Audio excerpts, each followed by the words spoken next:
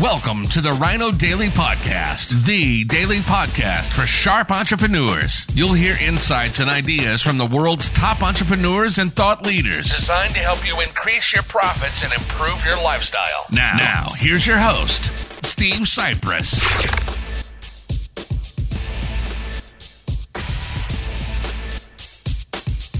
Hello, it is Throwback Thursday, January 27th, 2022. Where did January go? Almost 1/12 through the year. Hopefully you're more than 1/12 towards your goals for the year. But anyway, it's Throwback Thursday and we're throwing it back.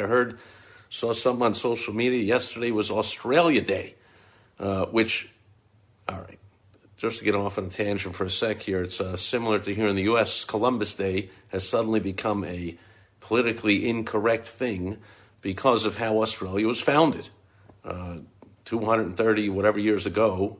On yesterday's date, January 26th in 1700 whatever, Britain sailed a whole bunch of ships full of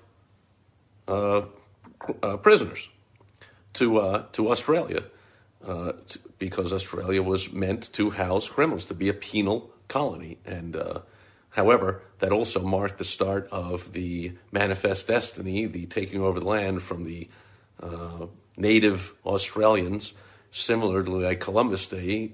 When I was growing up, was celebrated as like, hey, Columbus came here and look what happened. We built the greatest country on earth. But oh no, that's not woke. That's not politically correct because, you know, this land belonged to somebody else first, as if all land didn't belong to somebody else first or will belong to somebody else later. But anyway, I digress. So what I had to chuckle about with the fact that Australia started as a penal colony is like, man, look at how far Australia's come.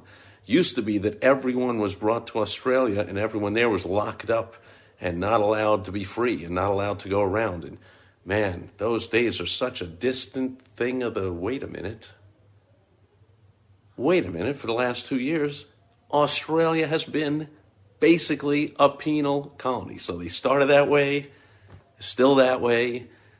Authoritarian, anti-science, draconian governments all over the world, certainly here throughout the U.S., are still clinging to their BS about this virus and their restrictions and their control over people. And so, sorry, Australia, started as a penal colony, and where are you today? By the way, also in the news, today is Holocaust Remembrance Day, and I looked it up why they picked today. That's because today was the day, almost 80 years ago, that Auschwitz was liberated, that they freed the prisoners at the Auschwitz concentration camp, and that has become known as Holocaust Remembrance Day. So 2 for 1 today on Throwback Thursday to 2 points in history which had to do with prisoners.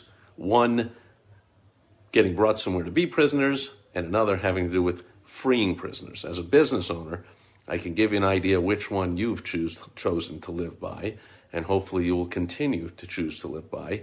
I am a huge believer, in case you can't tell if this is the first of my ever videos or articles or anything you're ever hearing about me, I'm a big believer in personal responsibility, personal freedom. That's why I love business owners, entrepreneurs.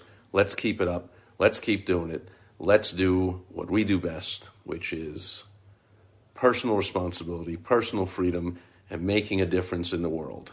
The 90% of Americans that rely on the 10% who own businesses cannot live without us, right? We lead the way by being self-reliant, having personal determination, freedom, and the rest of the followers follow along and hope that we'll give them a paycheck and an opportunity. Anyway, that'll do it for Throwback Thursday, January 27th, 2022. I'll catch you back here tomorrow on Foundation Friday. Over and out.